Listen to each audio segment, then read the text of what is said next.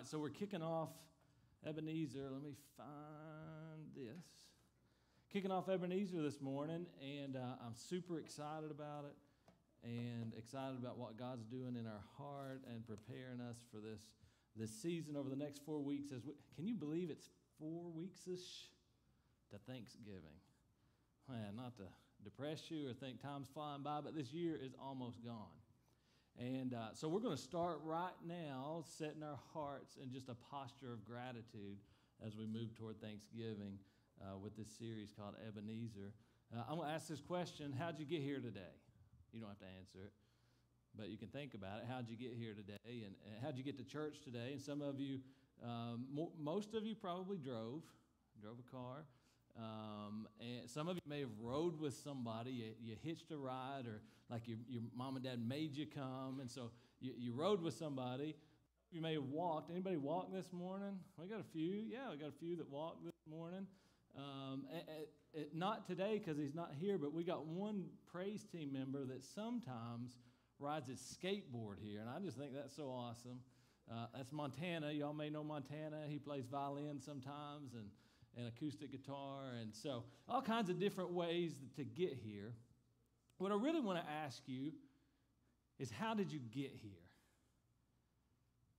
How did you get here into this place, in this town, in this season of your life, into this moment, into this day that, man, when I look around and think, oh my God, there's no other reason that all of these people should be in the same room except that God is at work. So I want you to think about, how did I get here to this point? All of my life summed up to this moment. We don't do this very often, to say, hey, we're going to put a stake in the ground kind of today and make it a special day, a day to think about that, to reflect. Actually, we're going to take 4 weeks to reflect and think about, because I want to start with the story we're going to be using today from 1 Samuel chapter 7, and I want to start at the end of the story. 1 Samuel chapter 7, verse 12, it says, Samuel then took a large stone and placed it between the towns of Mizpah and Jeshanah. He named it Ebenezer, which means the stone of help. For he said, up to this point, the Lord has helped us. We're going to get better context for this, but the children of Israel just won a battle with God's help. Could not have won it without him. But with God's help, they won. And so Samuel says, I'm going to make this physical marker. I'm going to take a physical marker to remind me of a spiritual victory. And the lesson in this, that it's incredibly valuable in your walk in life to take some time and some moments to reflect on what God's done for you in the past. To reflect on what God's done for you in the past, so that in the present, you can make courageous, fearless leaps of faith. Okay, because if you forget the victories in the past, you're going to step into a season of struggle again. You'll be like, oh no, what's going to happen here? And you've forgotten the things and the times and the seasons that God has already seen you through. So we love physical markers, right? We love to see progress in life. Our kids, Harker is 3, Rozzy is now 12. And so we've got this piece of door trim in our house that's all marked up with pencil markings, right? Every kid loves to stand up and tiptoe. I was always like, mark it now. All right, how tall am I? And so you must stand on your tiptoes. But we like to see progress in life. Some of you are working. You may be thinking, you're marking down the days till you retire. I'll say if you're marking down days, you probably should find another job. But if you're marking down weeks and years, maybe years is the thing you're marking down, you like to see progress, that you're getting close to some point in your life. Me, if I'm going somewhere and it's over an hour drive, I love to put it, even if I know where I'm going, I'll put it in the GPS so I can be like, oh, 10 minutes ago, we were 40 minutes away. Now we're 30. See? But it feels so good. It feels so good. We know, like, and I can see to the minute we're going to get there. And Beth will say, what time are we going to get there? I'll be like 12:54 and 36 seconds. What time we will be there. But we like to see progress. And our kids, Rozzy, sometimes she'll, like every 2 weeks, wants to measure, right? And it's just like going to be a big gray line. The whole thing's going to be gray because we've not taken enough time to see progress. What I want to talk about this morning is what the lesson that Samuel sets forward for us here, where he says, at this point in my life, in our life, I'm going to do something, give myself a physical reminder. I'm going to take inventory and see in this moment, up until this point, God has helped me. So this morning I want to draw all of our hearts to say, how did you get here? I want you to think through the hurt, through the bad, through the victories, through the defeats, through the tragedies, through the unfair, through all those things. To this point, God has helped you, and He's been with you every step of the way. We get our mind focused on that. The future is a blank canvas. Okay? And me, I love New Year's. I love seeing 2023 coming because I get excited and thinking about, man, I saw what God did in 2022. I can't imagine what He's going to do in 2023. And so there's some things that are going to take some courage, some fearlessness of faith, some dreaming, some resting on God's power and ability and not ours. And so we're going to take these 4 weeks and just rest on reflecting and seeing what God has done so we can be ready for the next battle. Are you ready? All right. Let's go back to the story. Let's figure out, how do we get to Samuel setting up this stone and calling it Ebenezer?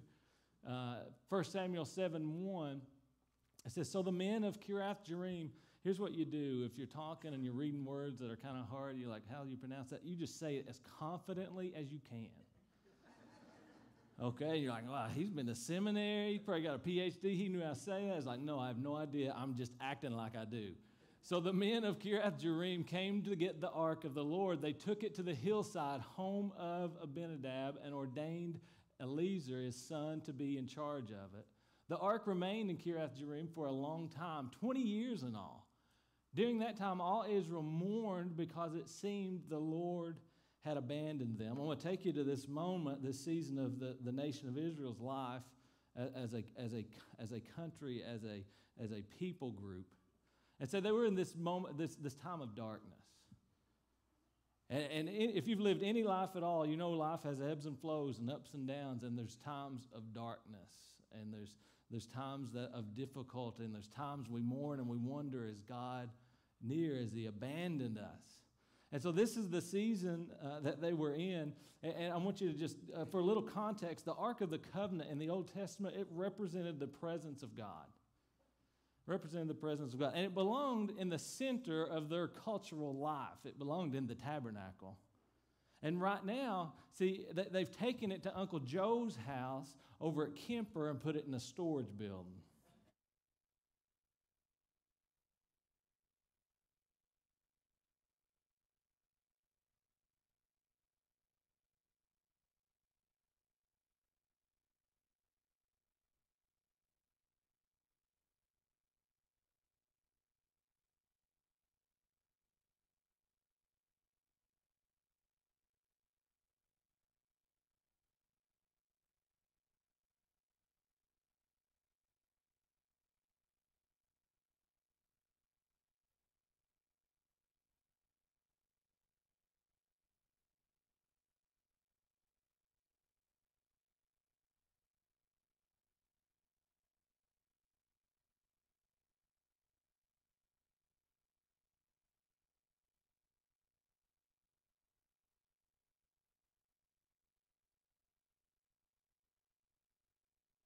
Was now in the suburbs and the outreaches.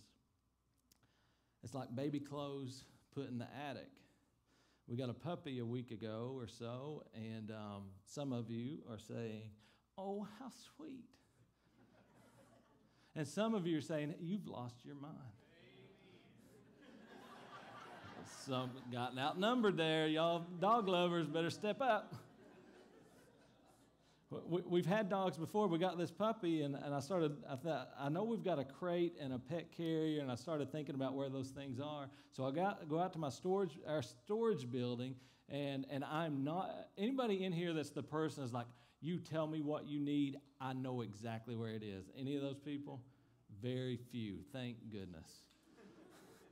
Because I'm the guy that's like, I have no idea where that pet crate is. I know we had one. It's out there somewhere.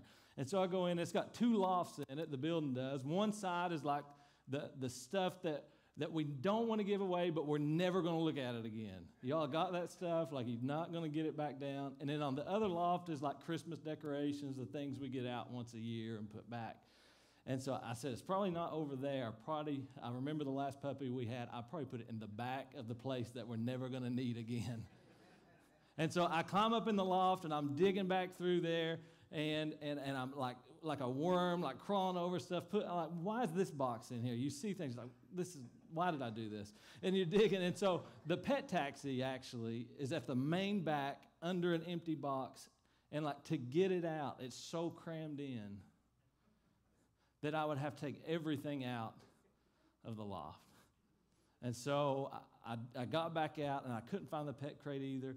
I was like, I'm not taking all this stuff out. Thank goodness I moved one thing around, and the crate was where I get the pet taxi, on the other hand, will be there till somebody buys the place. But some of us, all of us, let me reframe that, go through seasons in life where we put God up in the loft, in the outbuilding. So that all of a sudden something comes into our life, a season or a time, we're like, oh man, where's God at? I need him. And you can't even think of a scripture. But I know what's right, like what we put right in front of our hands, and I'm just, as I was praying about this and thinking about it, I thought about myself. Okay, this isn't about you. Maybe it's all your sports gear and the sports trophies. That's what's in the center of your life. Maybe it's the first thing you walk in the house. This is what we see. Look at this. Or maybe it's golf clubs or your guns or your fishing poles or your sewing machine, whatever like the hobby is. Like you would never put that on the top loft all the way behind all the stuff. Like you know where your golf clubs are. Like you know where that is. Immediately we know where it is.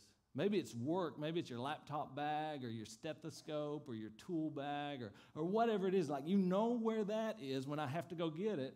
That's what I can grab. Maybe it's technology, a video game, TV. Like, me and Beth, like, we got a TV in our living room. She says, I don't want the TV to be the center of the house. I say, me neither, but I never do anything about it. Because I kind of do. Right? And we know where our phone is. Is your phone out in your storage building up on the loft in the behind? No, you grab your, like, you know exactly where it's at. And the dreaded question in our house, where's the remote? Right? Where's the remote? And my answer is always probably in the couch. Question that God has on my heart this morning that I've been wrestling with is, where is God in your life? Where is he? Is he priority? Is he number one? Is he at your fingertips? Or is he just a thing you know you've got? If I ever need it, I'll try to find it. I'll try to rekindle. I'll try to get back there. Or maybe you've never made God a part of your life.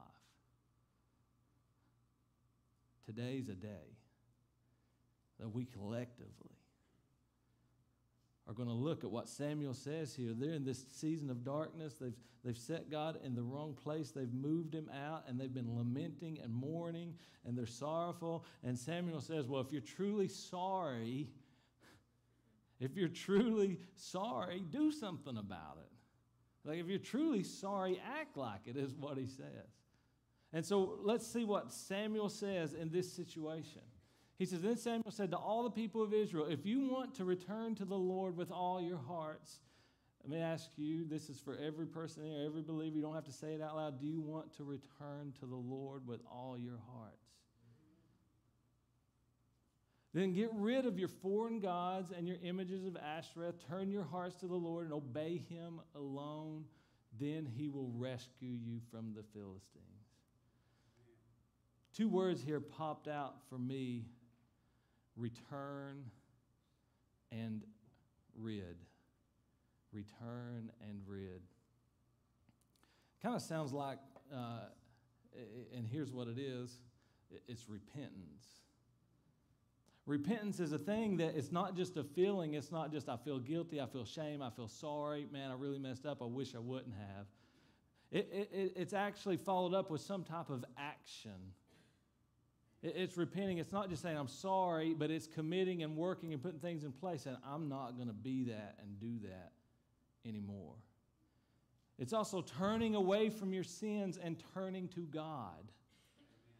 You see, sometimes the things and the difficult things that haunt you, that come after you, your struggles that you have, you'll try to face them face to face and fight them. And really what God is saying, just turn toward me.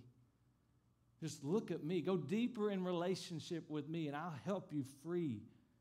I will free you from those things if your focus and your heart and your attention is on me.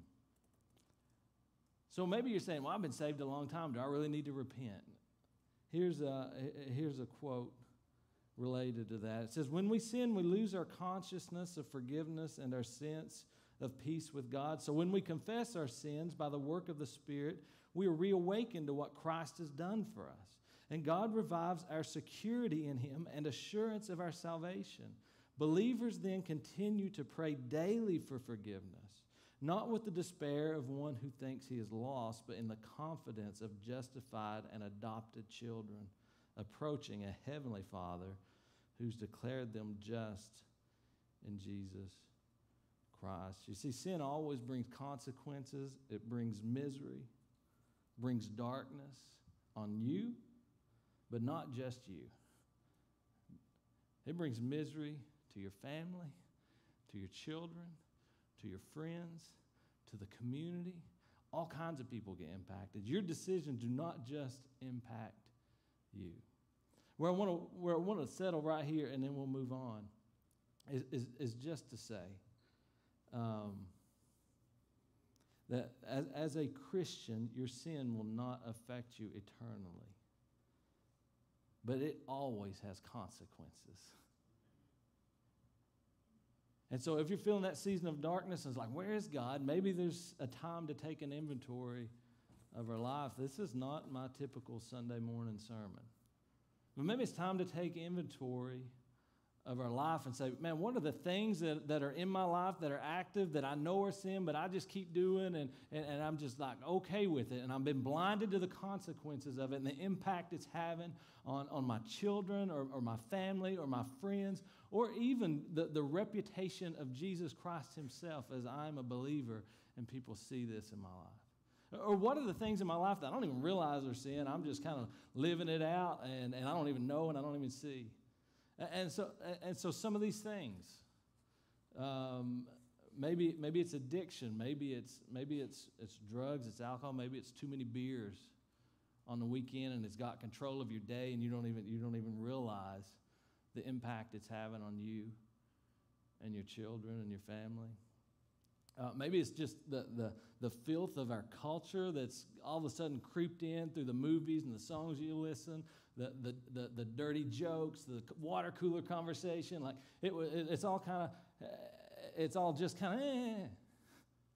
But at the end of the day, you're like, man, all I could think about when I got home was that dirty joke, and I'm not thinking about this. And we just kind of let it creep in, and then we begin to partake and separate ourselves. Or maybe it's an inappropriate relationship. Maybe it's an affair. Maybe it's just a friendship that you're looking at and thinking maybe. And the devil's tempting you and walking you into it, and you don't even see it yet. Or maybe it's in the way that you're treating your spouse and your own marriage, and the way you've made it all about yourself for the last little bit, and not being submissive to one another and surrendering and put them first. Maybe it's in a relationship that's boyfriend, girlfriend, you've gone too far, and it's it could be any number of these things that are very clear. It could be greed. You've taken money and you messed it, like you're just it's all about money in your life all of a sudden. Maybe it's deception you're putting on the face of righteousness and just stirring up garbage behind the scenes. Maybe it's just bitterness.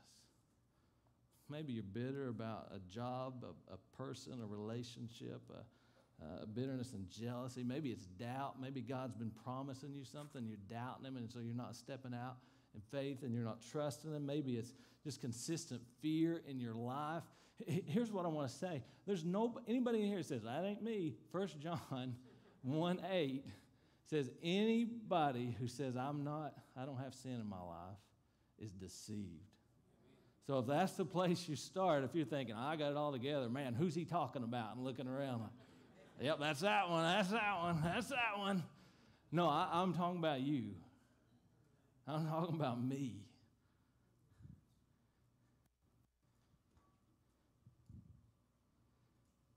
He gives us clear direction, return, and rid. Turn to Jesus. Put your trust in Him. Lean on Him.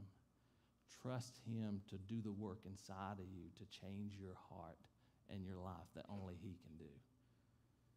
He gives them direction. He talks about it here. When He tells them this, they do it. So the Israelites got rid of the images of Baal and Ashtoreth and worshipped only the Lord. Chapter 7, verse 5 says, Then Samuel told them, Gather all of Israel to Mizpah, and I will pray to the Lord for you.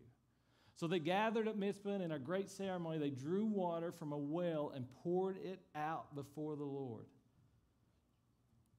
One commentary said this, in this context, a ceremonial pouring of water demonstrated the soul poured out before the Lord. It was an expression of emptiness and need. Another translation said it like this, they poured out their hearts like water in penance before the Lord. Lamentations 2:19 says, Arise, cry out in the night at the beginning of the watches, pour out your heart like water before the face of the Lord. This morning is an invitation from God to just pour it all out. It's not for just one or the other. It is for each and every one of us. My heart is over the next 4 weeks, we all return and remove. We return and we rid like we've never done before. And we seek His face and we seek to be more like Him and grow closer to Him and make sure that He is at the center of our life. See, He calls them to Mizpah, which turns out to be higher ground. Mizpah means watchtower. And so they're up at this place that Samuel's led them to, this town, and he's praying for them. And while they're there, it says the Philistine rulers, that's the enemy of Israel, okay, heard that Israel gathered at Mizpah. They mobilized their army and advanced. The Israelites were badly frightened when they learned that the Philistines were approaching. And they looked at Samuel and they said, Don't stop pleading with the Lord our God to save us from the Philistines. They begged Samuel. So Samuel took a young lamb and offered it to the Lord as a whole burnt offering. He pleaded with the Lord to help Israel, and the Lord answered him. I want you to see that when you return and you rid and you go all in with Christ, the enemy will see, he will attack. And I want you to see what Samuel did. Well, what do I do when I've gone on and gone and I thought things were going to get perfect, and now it's difficult, it's hard. He'll do exactly what Samuel did. He worshiped. He wasn't scared. He wasn't trying to find peace in his circumstances like we try to do, like we're waiting, man, next week, we get through this week. Me and Chris do this every week working here. We get through this week, this event, this thing. Next week, it's going to be just so easy and we won't have nothing to do. You're going through week to week, get this bill paid, we get that paid off, we get this health issue taken care of, we get this relationship, and it's another one, right? But he found peace in his position. Not peace in his circumstances. He found peace in his position as being a prophet of God, as being in God's family. We can find peace in our position of being a child of God. All that chaos around us, and we can find peace because we know he's in control. So they're there, and he's worshiping, and I can imagine at first they said, pray and plead that God will save us. And so Samuel's doing that. But I think as they got closer, I can imagine as he was sacrificing the burnt offering, the Philistines arrived to attack Israel. I think at that point, there was probably some people being like, Samuel, put the lamb down and grab a sword. Like, what are you doing? Like, yeah, we begged, and now it's time to go. But it says that Samuel while he was burning this sacrifice and worshiping God, it says the Lord spoke with a mighty voice of thunder. When you were a child or you have children, maybe they get scared at thunder. Most adults, most of us aren't going to get scared when we hear thunder. This was not a spring shower. I can't imagine the power and the weight of this thunder because it threw an entire army into confusion. It was a thunder that only God could do. And so in the midst of this worship, in the midst of the fight, we find that God, the Lord himself, sends the thunder, and it confuses the Philistine army, and the Israelites defeat them.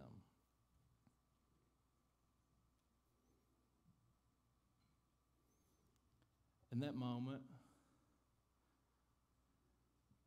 Samuel acknowledged what God had done.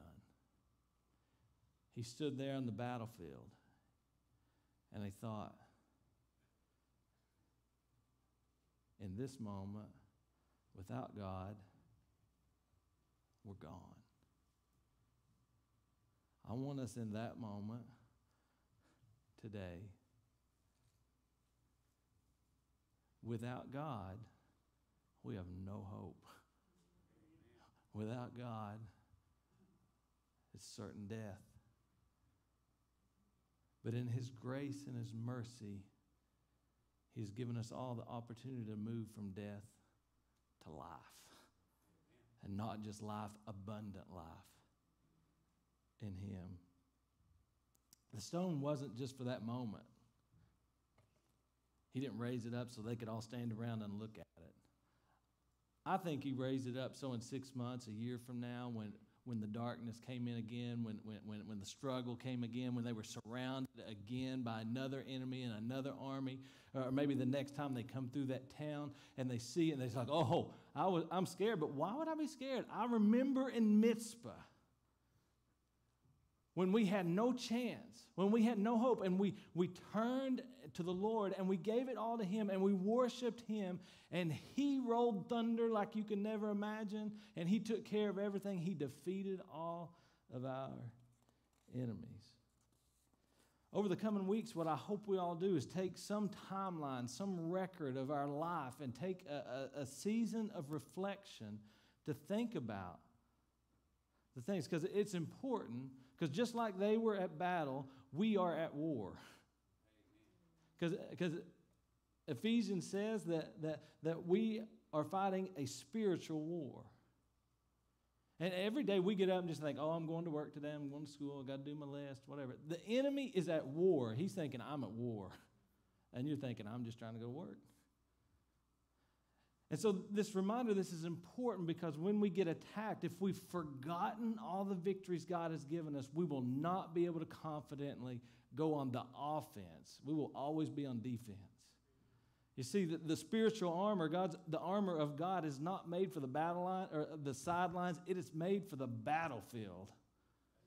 It is made for offense.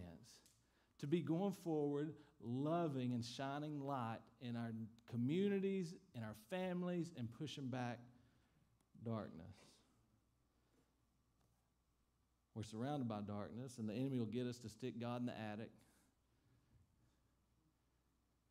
We won't even realize it. He'll get us to be okay and complacent with sin in our life. He'll blind us to sin in our life. He'll get us worshiping money and sports and relationships and phones and image and what do I look like and all this all this stuff. Like, you won't even know it, and you've totally, like, where'd God go?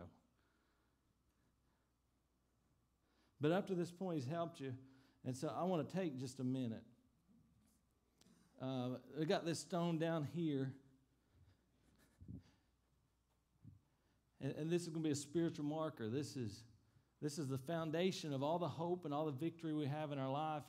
And in that, I would say, is the cross, where Jesus died for us, took all the punishment that we deserved, where he said, I was righteous, but in your place, I take the wrath of God. You deserve it. I'm going to do it for you.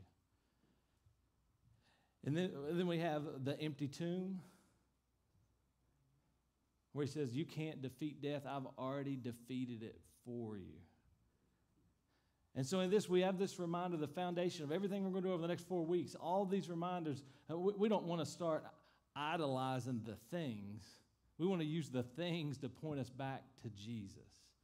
Point us back to the truth and the power and the time and the season he gave victory in our life. And so then we start to build, and we say, I remember when I prayed for my spouse. I'm going to go back to that moment, or my brother or my daughter or my son or my parent, when I thought, man, they'll never give their life to Christ, but I'm going to pray anyway. And that heartbreak that you felt, I'm going to go back there and just remember, God saved that person. They're now leading a ministry. They're doing something you never thought they'd do. We're going to settle on God is faithful and saves.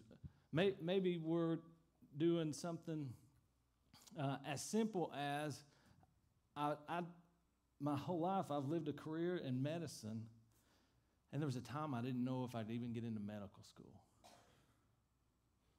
And I remember that victory, how God worked through circumstances and allowed me into that space to do what I do. And maybe you're just now in medical school that you got in. Maybe we're going to talk about the season of depression.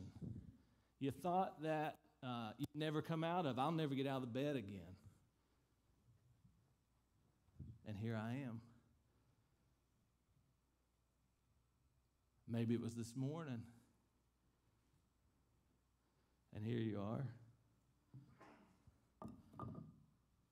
Maybe it was the season of depression or sickness or the tragedy of a loved one that you lost. Maybe it was the one that didn't survive the addiction. And yet in the tragedy over the weeks and months and years, you've seen how God lived into Romans 8. And you saw that God can work all things together. The thing you thought was just terrible, and now you see, oh, I see how God used that in my life to draw me to him.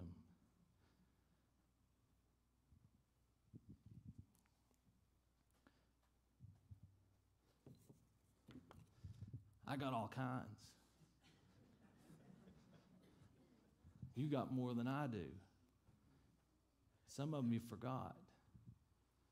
And so now you're afraid. Think of the time I walked into Pikeville College, scared out of my mind, and turned around and walked out. Drove back to Sayersville. Said, I'm done. I'm not doing that. My dad convinced me to go back. I met a person I knew, ended up moving in. In that place, I met my wife. In that place, God chased me down. In that place, what happened here, what is happening here, started with 20 people in the band room, our first service. In the same room I met my wife, like I look out my window right up here in my office and look at that place and remember the scared little kid. I said, I had nothing to do with this.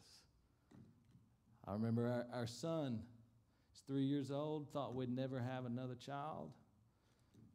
Our daughter, she was 7 or 8 at the time. She prayed every night for a sibling. We thought it was so sweet. And we'd let her down gently. Never going to have another child. Never going to have, probably not going to have a sibling. We'd had miscarriages. She was the one that was faithful and would buy clothes with what money she had, fold them, put them in the guest room drawer. And so I remember, that's why a few weeks ago when we left the live stream on and Harker played the drums up here for about 15 minutes, I just kind of look over it. It's he shouldn't be here. You got that thing in your life that shouldn't be, that you know God helped you. He gave you the victory. And so when you put these things in front of you, when you can see it, here's the thing, it pushes back the fear in your life. It enables you to, in this moment, in the present, in this day, I'm walking forward in faith. I can see the victories of the past, so I'm stepping into the present with complete confidence that God has got this. He's going to have it. I'm just going to be faithful. But when they realized it, when they realized God was with them, it said they went to war. They went to fight like they'd never fought before because they fought with confidence. And that's my heart for you, for me, for New Beginnings. Old song, come thou fount of every blessing, tune my heart to sing thy grace. Streams of mercy never ceasing, call for songs of loudest praise. Teach me some melodious sonnet sung by flaming tongues above. Praise the mount, I'm fixed upon it, mount of thy redeeming love. Here I raise my Ebenezer. Here by the great help I've come, and I hope by thy good pleasure safely to arrive at home. God, we bow our heads and hearts in this moment. Your son Jesus, as we get ready to partake in communion here, gave us one clear, very strong directive to remember. And that is the practice of communion, of taking the wine and the bread. And remembering your body, remembering your blood, remembering your victory over death. God, I pray, draw back into our memory the seasons of life we've been through that we take for granted, and we've forgotten the hopeless situation we were in. And either you directly helped us through your church and Christians and people, and just out of your common grace, you put things in our life that drew us back in and gave us hope. God, today we rest on that. Lord, I want to speak on behalf of myself. I return to you. God, search my life. Find the brokenness. Find the ways of my faults. Bring them to my attention. Give me the heart and surround me with people to draw me into righteousness, to be more like you. And this day, we raise our Ebenezer. In Jesus' name, amen.